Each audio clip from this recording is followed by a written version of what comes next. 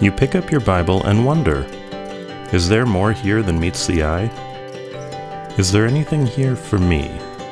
I mean, it's just words printed on paper, right?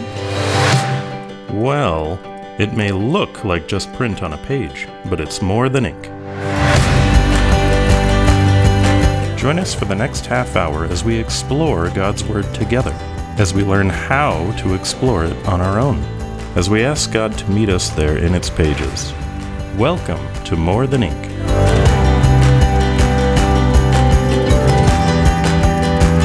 So, sometimes we think of the story of Jonah as just a fairy tale, but Jesus seemed to think it was fact. It was fact, and in fact, he inserted it in his conflict with the Pharisees. What was that about? Yeah, and why Jonah of all things? Let's find out. Today on More Than Ink.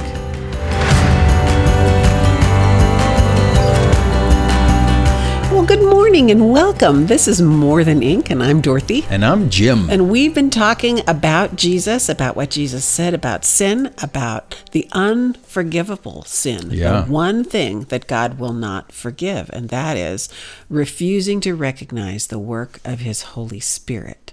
That blasphemy against the Holy Spirit. So where we pick up today in Matthew 12, we're starting in verse 33, but we left off with that statement that Jesus said, if you're not with me, you're against me. If you don't gather with me, you're scattering.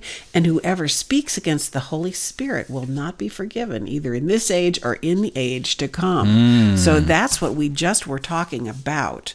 Yes. And so Jesus, we're going right on in this passage, like without even taking a breath. He just presses right on. Yeah, let me add something to that. We're talking about the fact that Jesus says you're either with me or you're against me. Right. This kind of spiritual binary. There's no in between.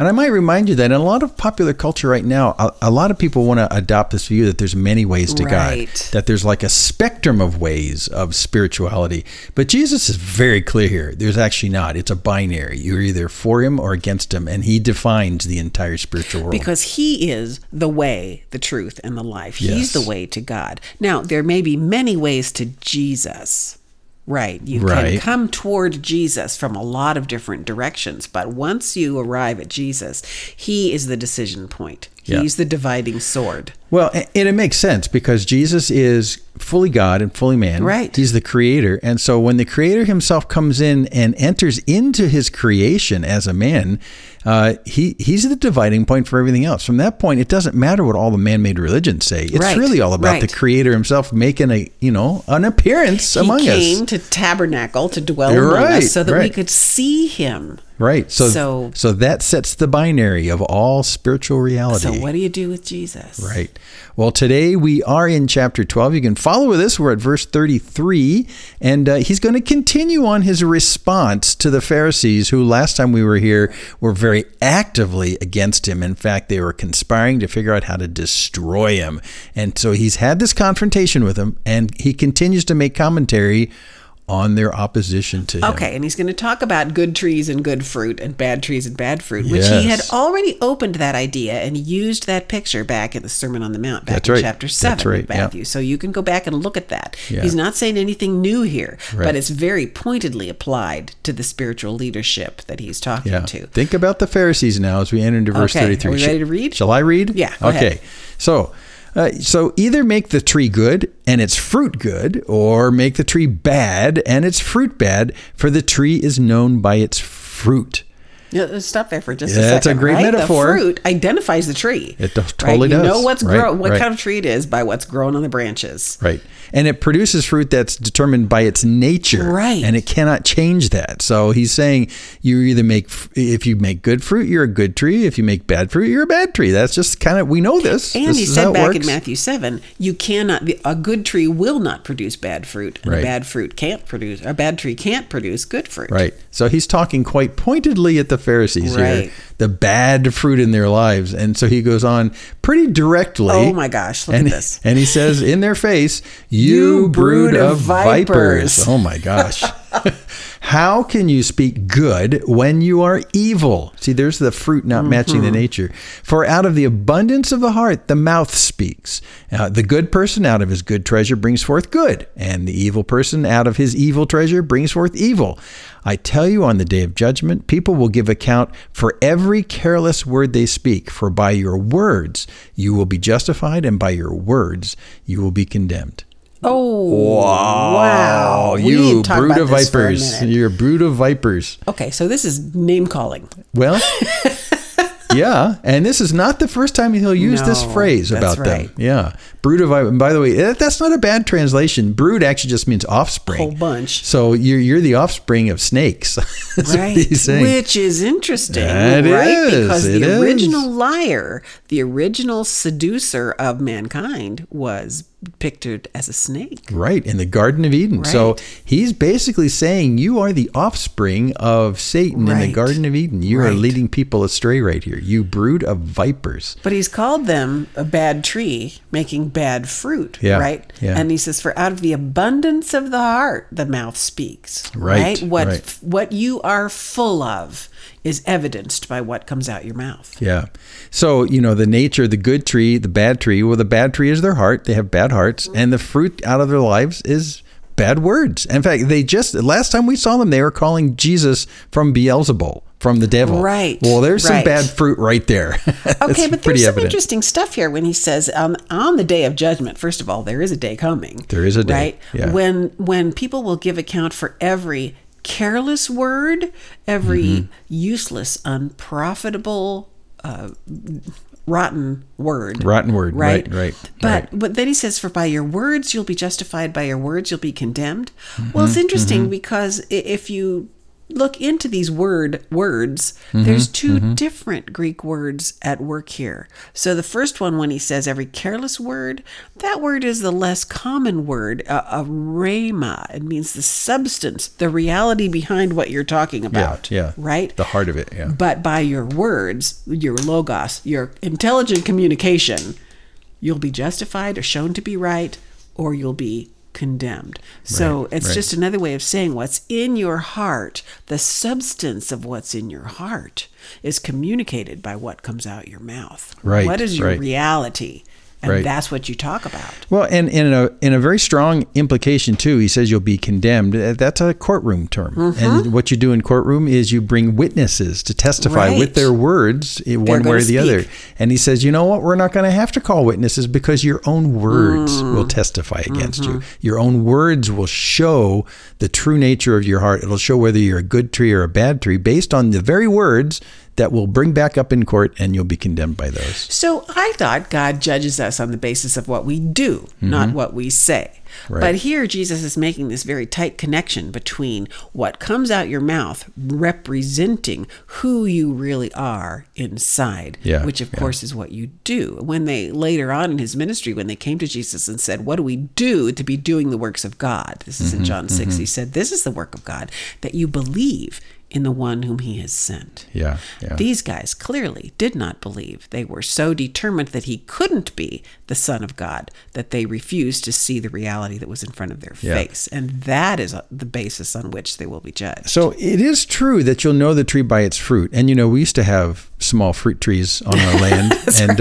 and really, you plant these trees, they all look pretty much the same, even after they put on leaves after the winter. And we had a bunch of varieties of apple trees, and they all pretty much do look the same. And so, we understand this. Without seeing the fruit, you really can't tell about the hidden nature of the inside of the thing. And I really like that picture because our hidden nature inside of us, it many times is even opaque to us. We don't understand until some kind of horrible word comes out our mouth and we're thinking, man, am I twisted and messed up inside? That has, I can really identify with this. Because there have been times when I did not know I felt something or thought something until it came flying out my mouth. There and then it I is. was utterly shamed at what I had said.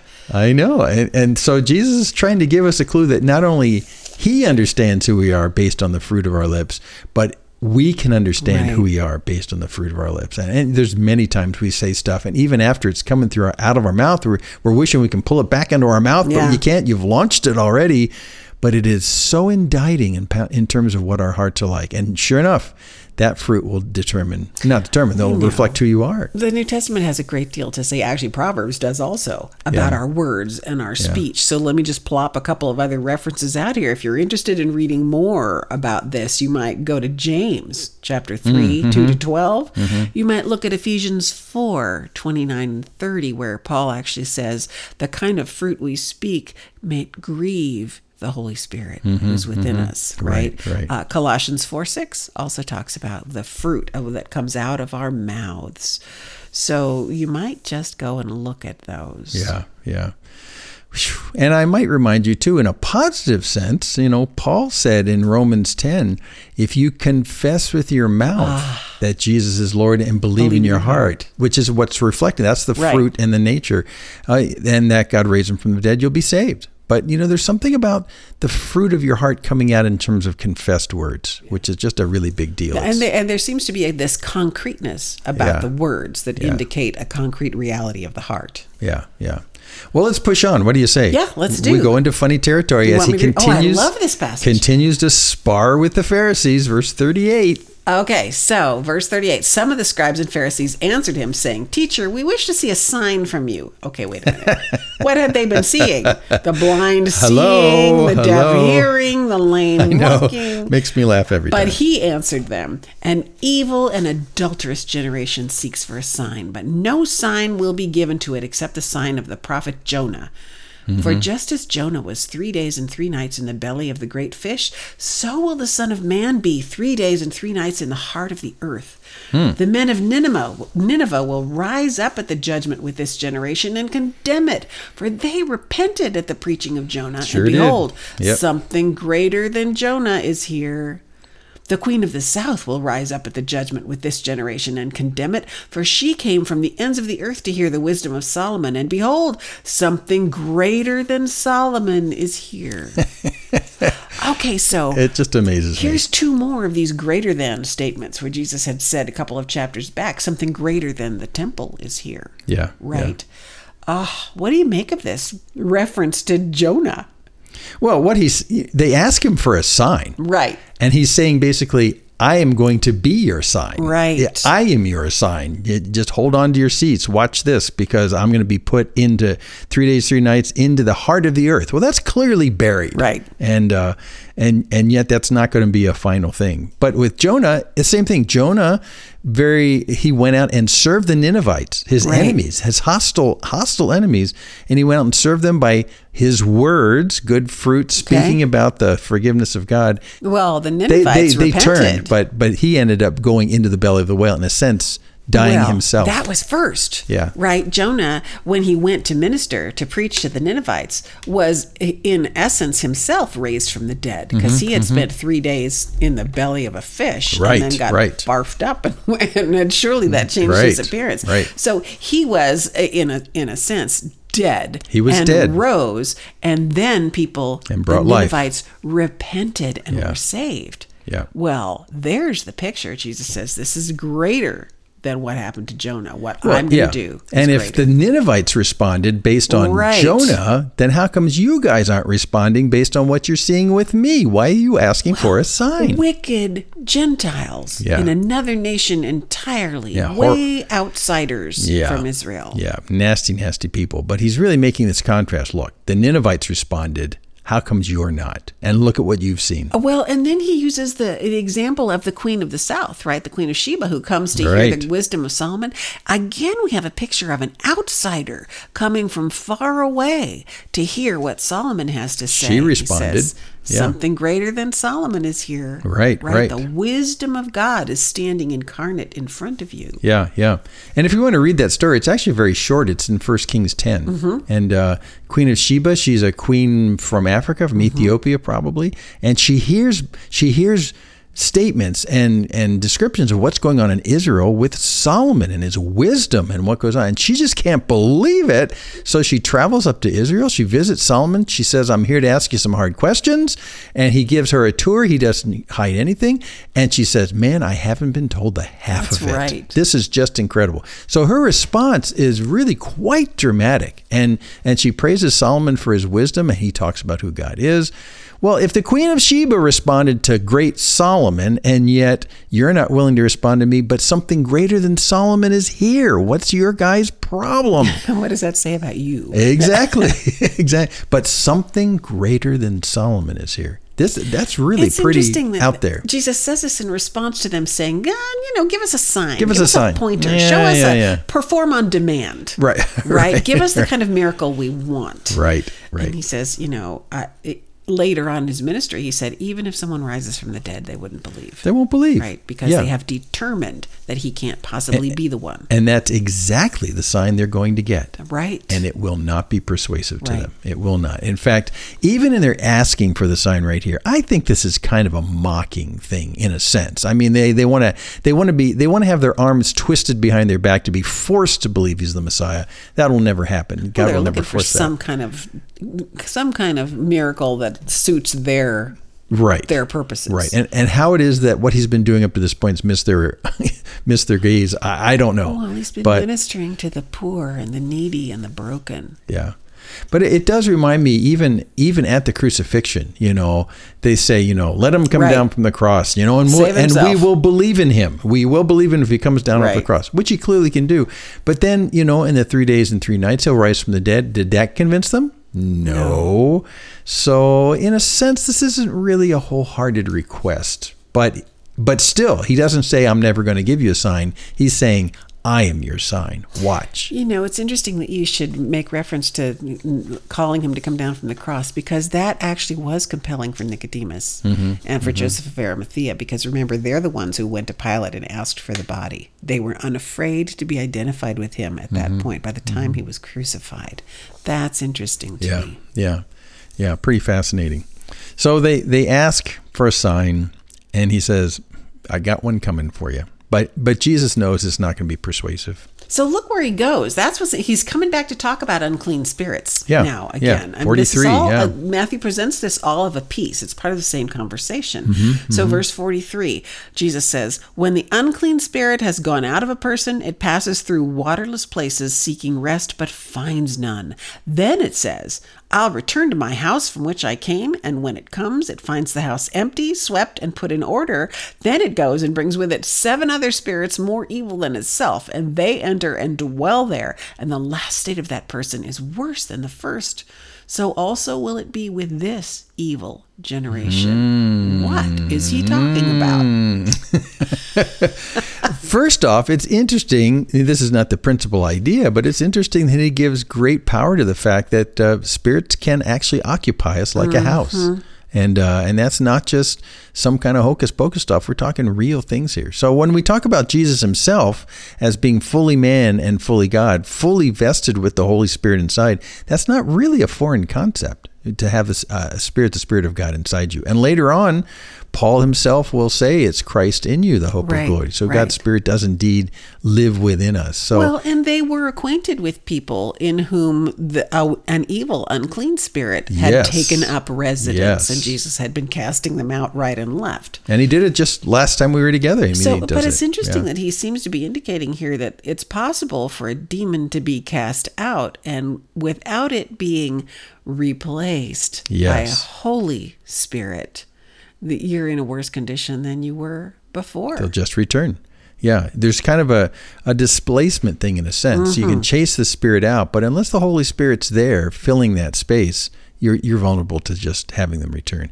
And this also, he's talking about this evil generation. In a way, he's talking in a bigger picture as well about the fact that Jesus himself has come into this to this culture, into this Right. society, and he'll have, for the short term, a cleansing effect in many ways, especially with the cleansing of the demons from people and stuff. But in the culture itself, here is God himself, the Holy Spirit manifest, boom, right there in their midst.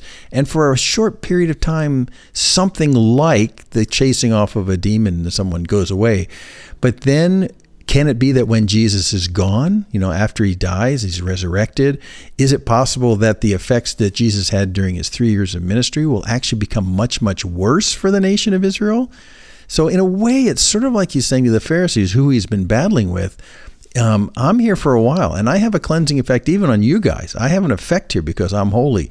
But when I'm gone, things are really going to fall apart because you rejected who I am. And it makes me think of what happened in 70 AD, some years later. So Jesus does have a short-term effect of cleansing, but for those who are really doubtful about who he is, the aftermath by you denying who he is going to be so much worse later on.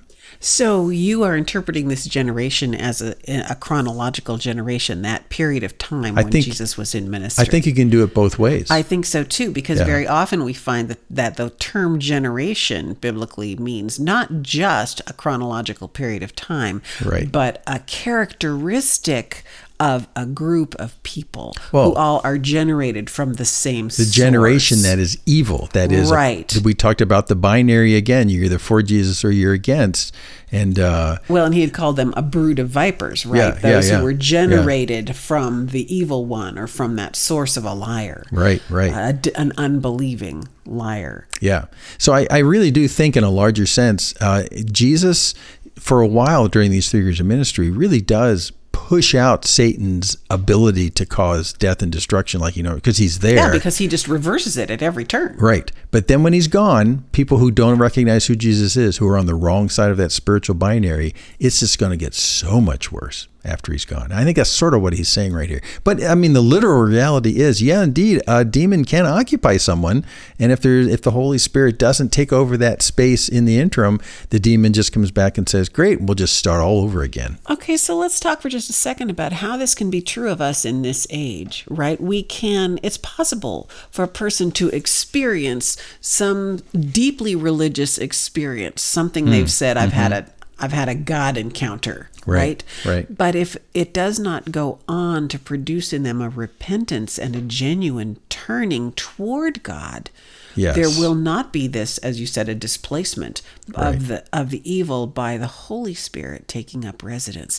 We know that only happens by faith in Christ. Yes. So he's talking not only about just having some sensational supernatural experience, but having it yield in you a saving faith. Right, where the Holy Spirit is resident inside you. And Paul himself writes and says, when you have a genuine conversion experience, a born-again experience, then the Spirit of God is in you. He takes up residence in you. Right. So there's that defensive posture that the Holy Spirit takes. And that's actually what Jesus said about the Holy Spirit. He said he's going to be with you and he's going to be in you. Be in you, yeah.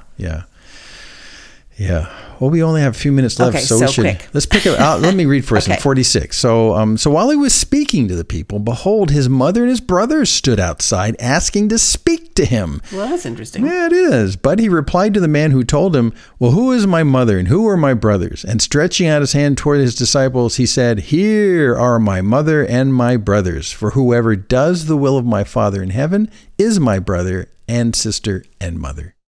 Okay, so first of all, his mother was around and his brothers. Yeah, that's right. Right? So this is clearly, we're in Galilee. This is where his family lived. Right. And they can't get access to him, so they come and try and get into the crowd. Knocking on the door, right? But isn't that interesting? Is he dissing his mother and his family by what he says?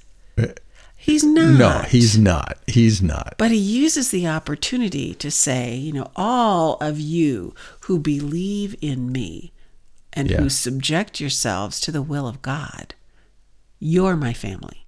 Right. And, in the ancient idea, family had a father and a mother and the kids were just presumed to be workers in the father and mother's business and what they do. So if you follow the will of your father, you're a family. Right. But he says, now I'm redefining who the Father is. It's not my father Joseph. It's my Father in heaven. Right. So what makes you brothers and sisters, co-workers in this joint adventure? Well, if you have the same love for the Father that I do, then you're my brothers and sisters. That makes us a family. That's what it is. So he's not really repudiating Mary and his brothers. In fact, John's gospel says that all of his brothers disbelieved who he was until after the resurrection. After the resurrection. So they're knocking on the door right here. It's kind of, because Joseph is not in the picture at this point, so he's the head of the family. That's exactly right. It's possible that they had some familial need, like, we can't do anything without the firstborn. That's right. And it's all speculation at this point, but I always imagine whether they're knocking on their door saying, I think this whole thing's getting out of hand. I think we need to have come home. We need to have them to come home and go back to the carpentry business or something, because I know the brothers are not believing right here. Mary knows who he is, right? But they're clearly a little disturbed. And so Jesus takes the opportunity to say, there's nothing wrong with family, but I want you to know that my Father is the Father in heaven. And that defines the new idea of a family. And even for us in this day right now, that does as well. Even in Christian congregations and stuff like that, we see each other as family members because we all have the same Father. Because we become born again. Yes, born into a new family. Christ when we come to believe in him. Right. Yeah. So it's really just a beautiful picture. But a lot of people misinterpret this and say, see, family connections don't mean anything, and he hates his mom and his brothers. Well, there's no indication of that at all. No. He's just taking the opportunity to say that he is going about his Father's business. And remember that thing when he's 12 and he goes back? Right. He stays at the temple and his parents go home. He says, well, I was just doing my Father's business. Well, wait, isn't your father Joseph? No, Father in heaven.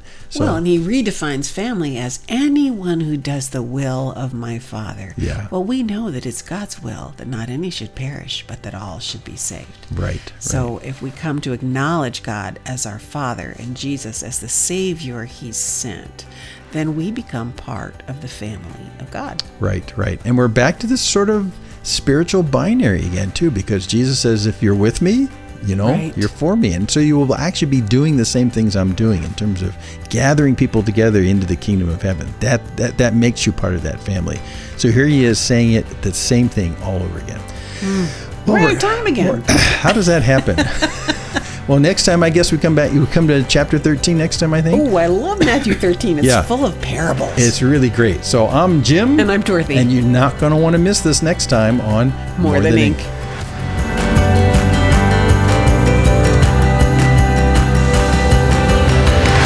There are many more episodes of this broadcast to be found at our website, morethanink.org. And while you are there, take a moment to drop us a note. Remember, the Bible is God's love letter to you. Pick it up and read it for yourself, and you will discover that the words printed there are indeed more than ink.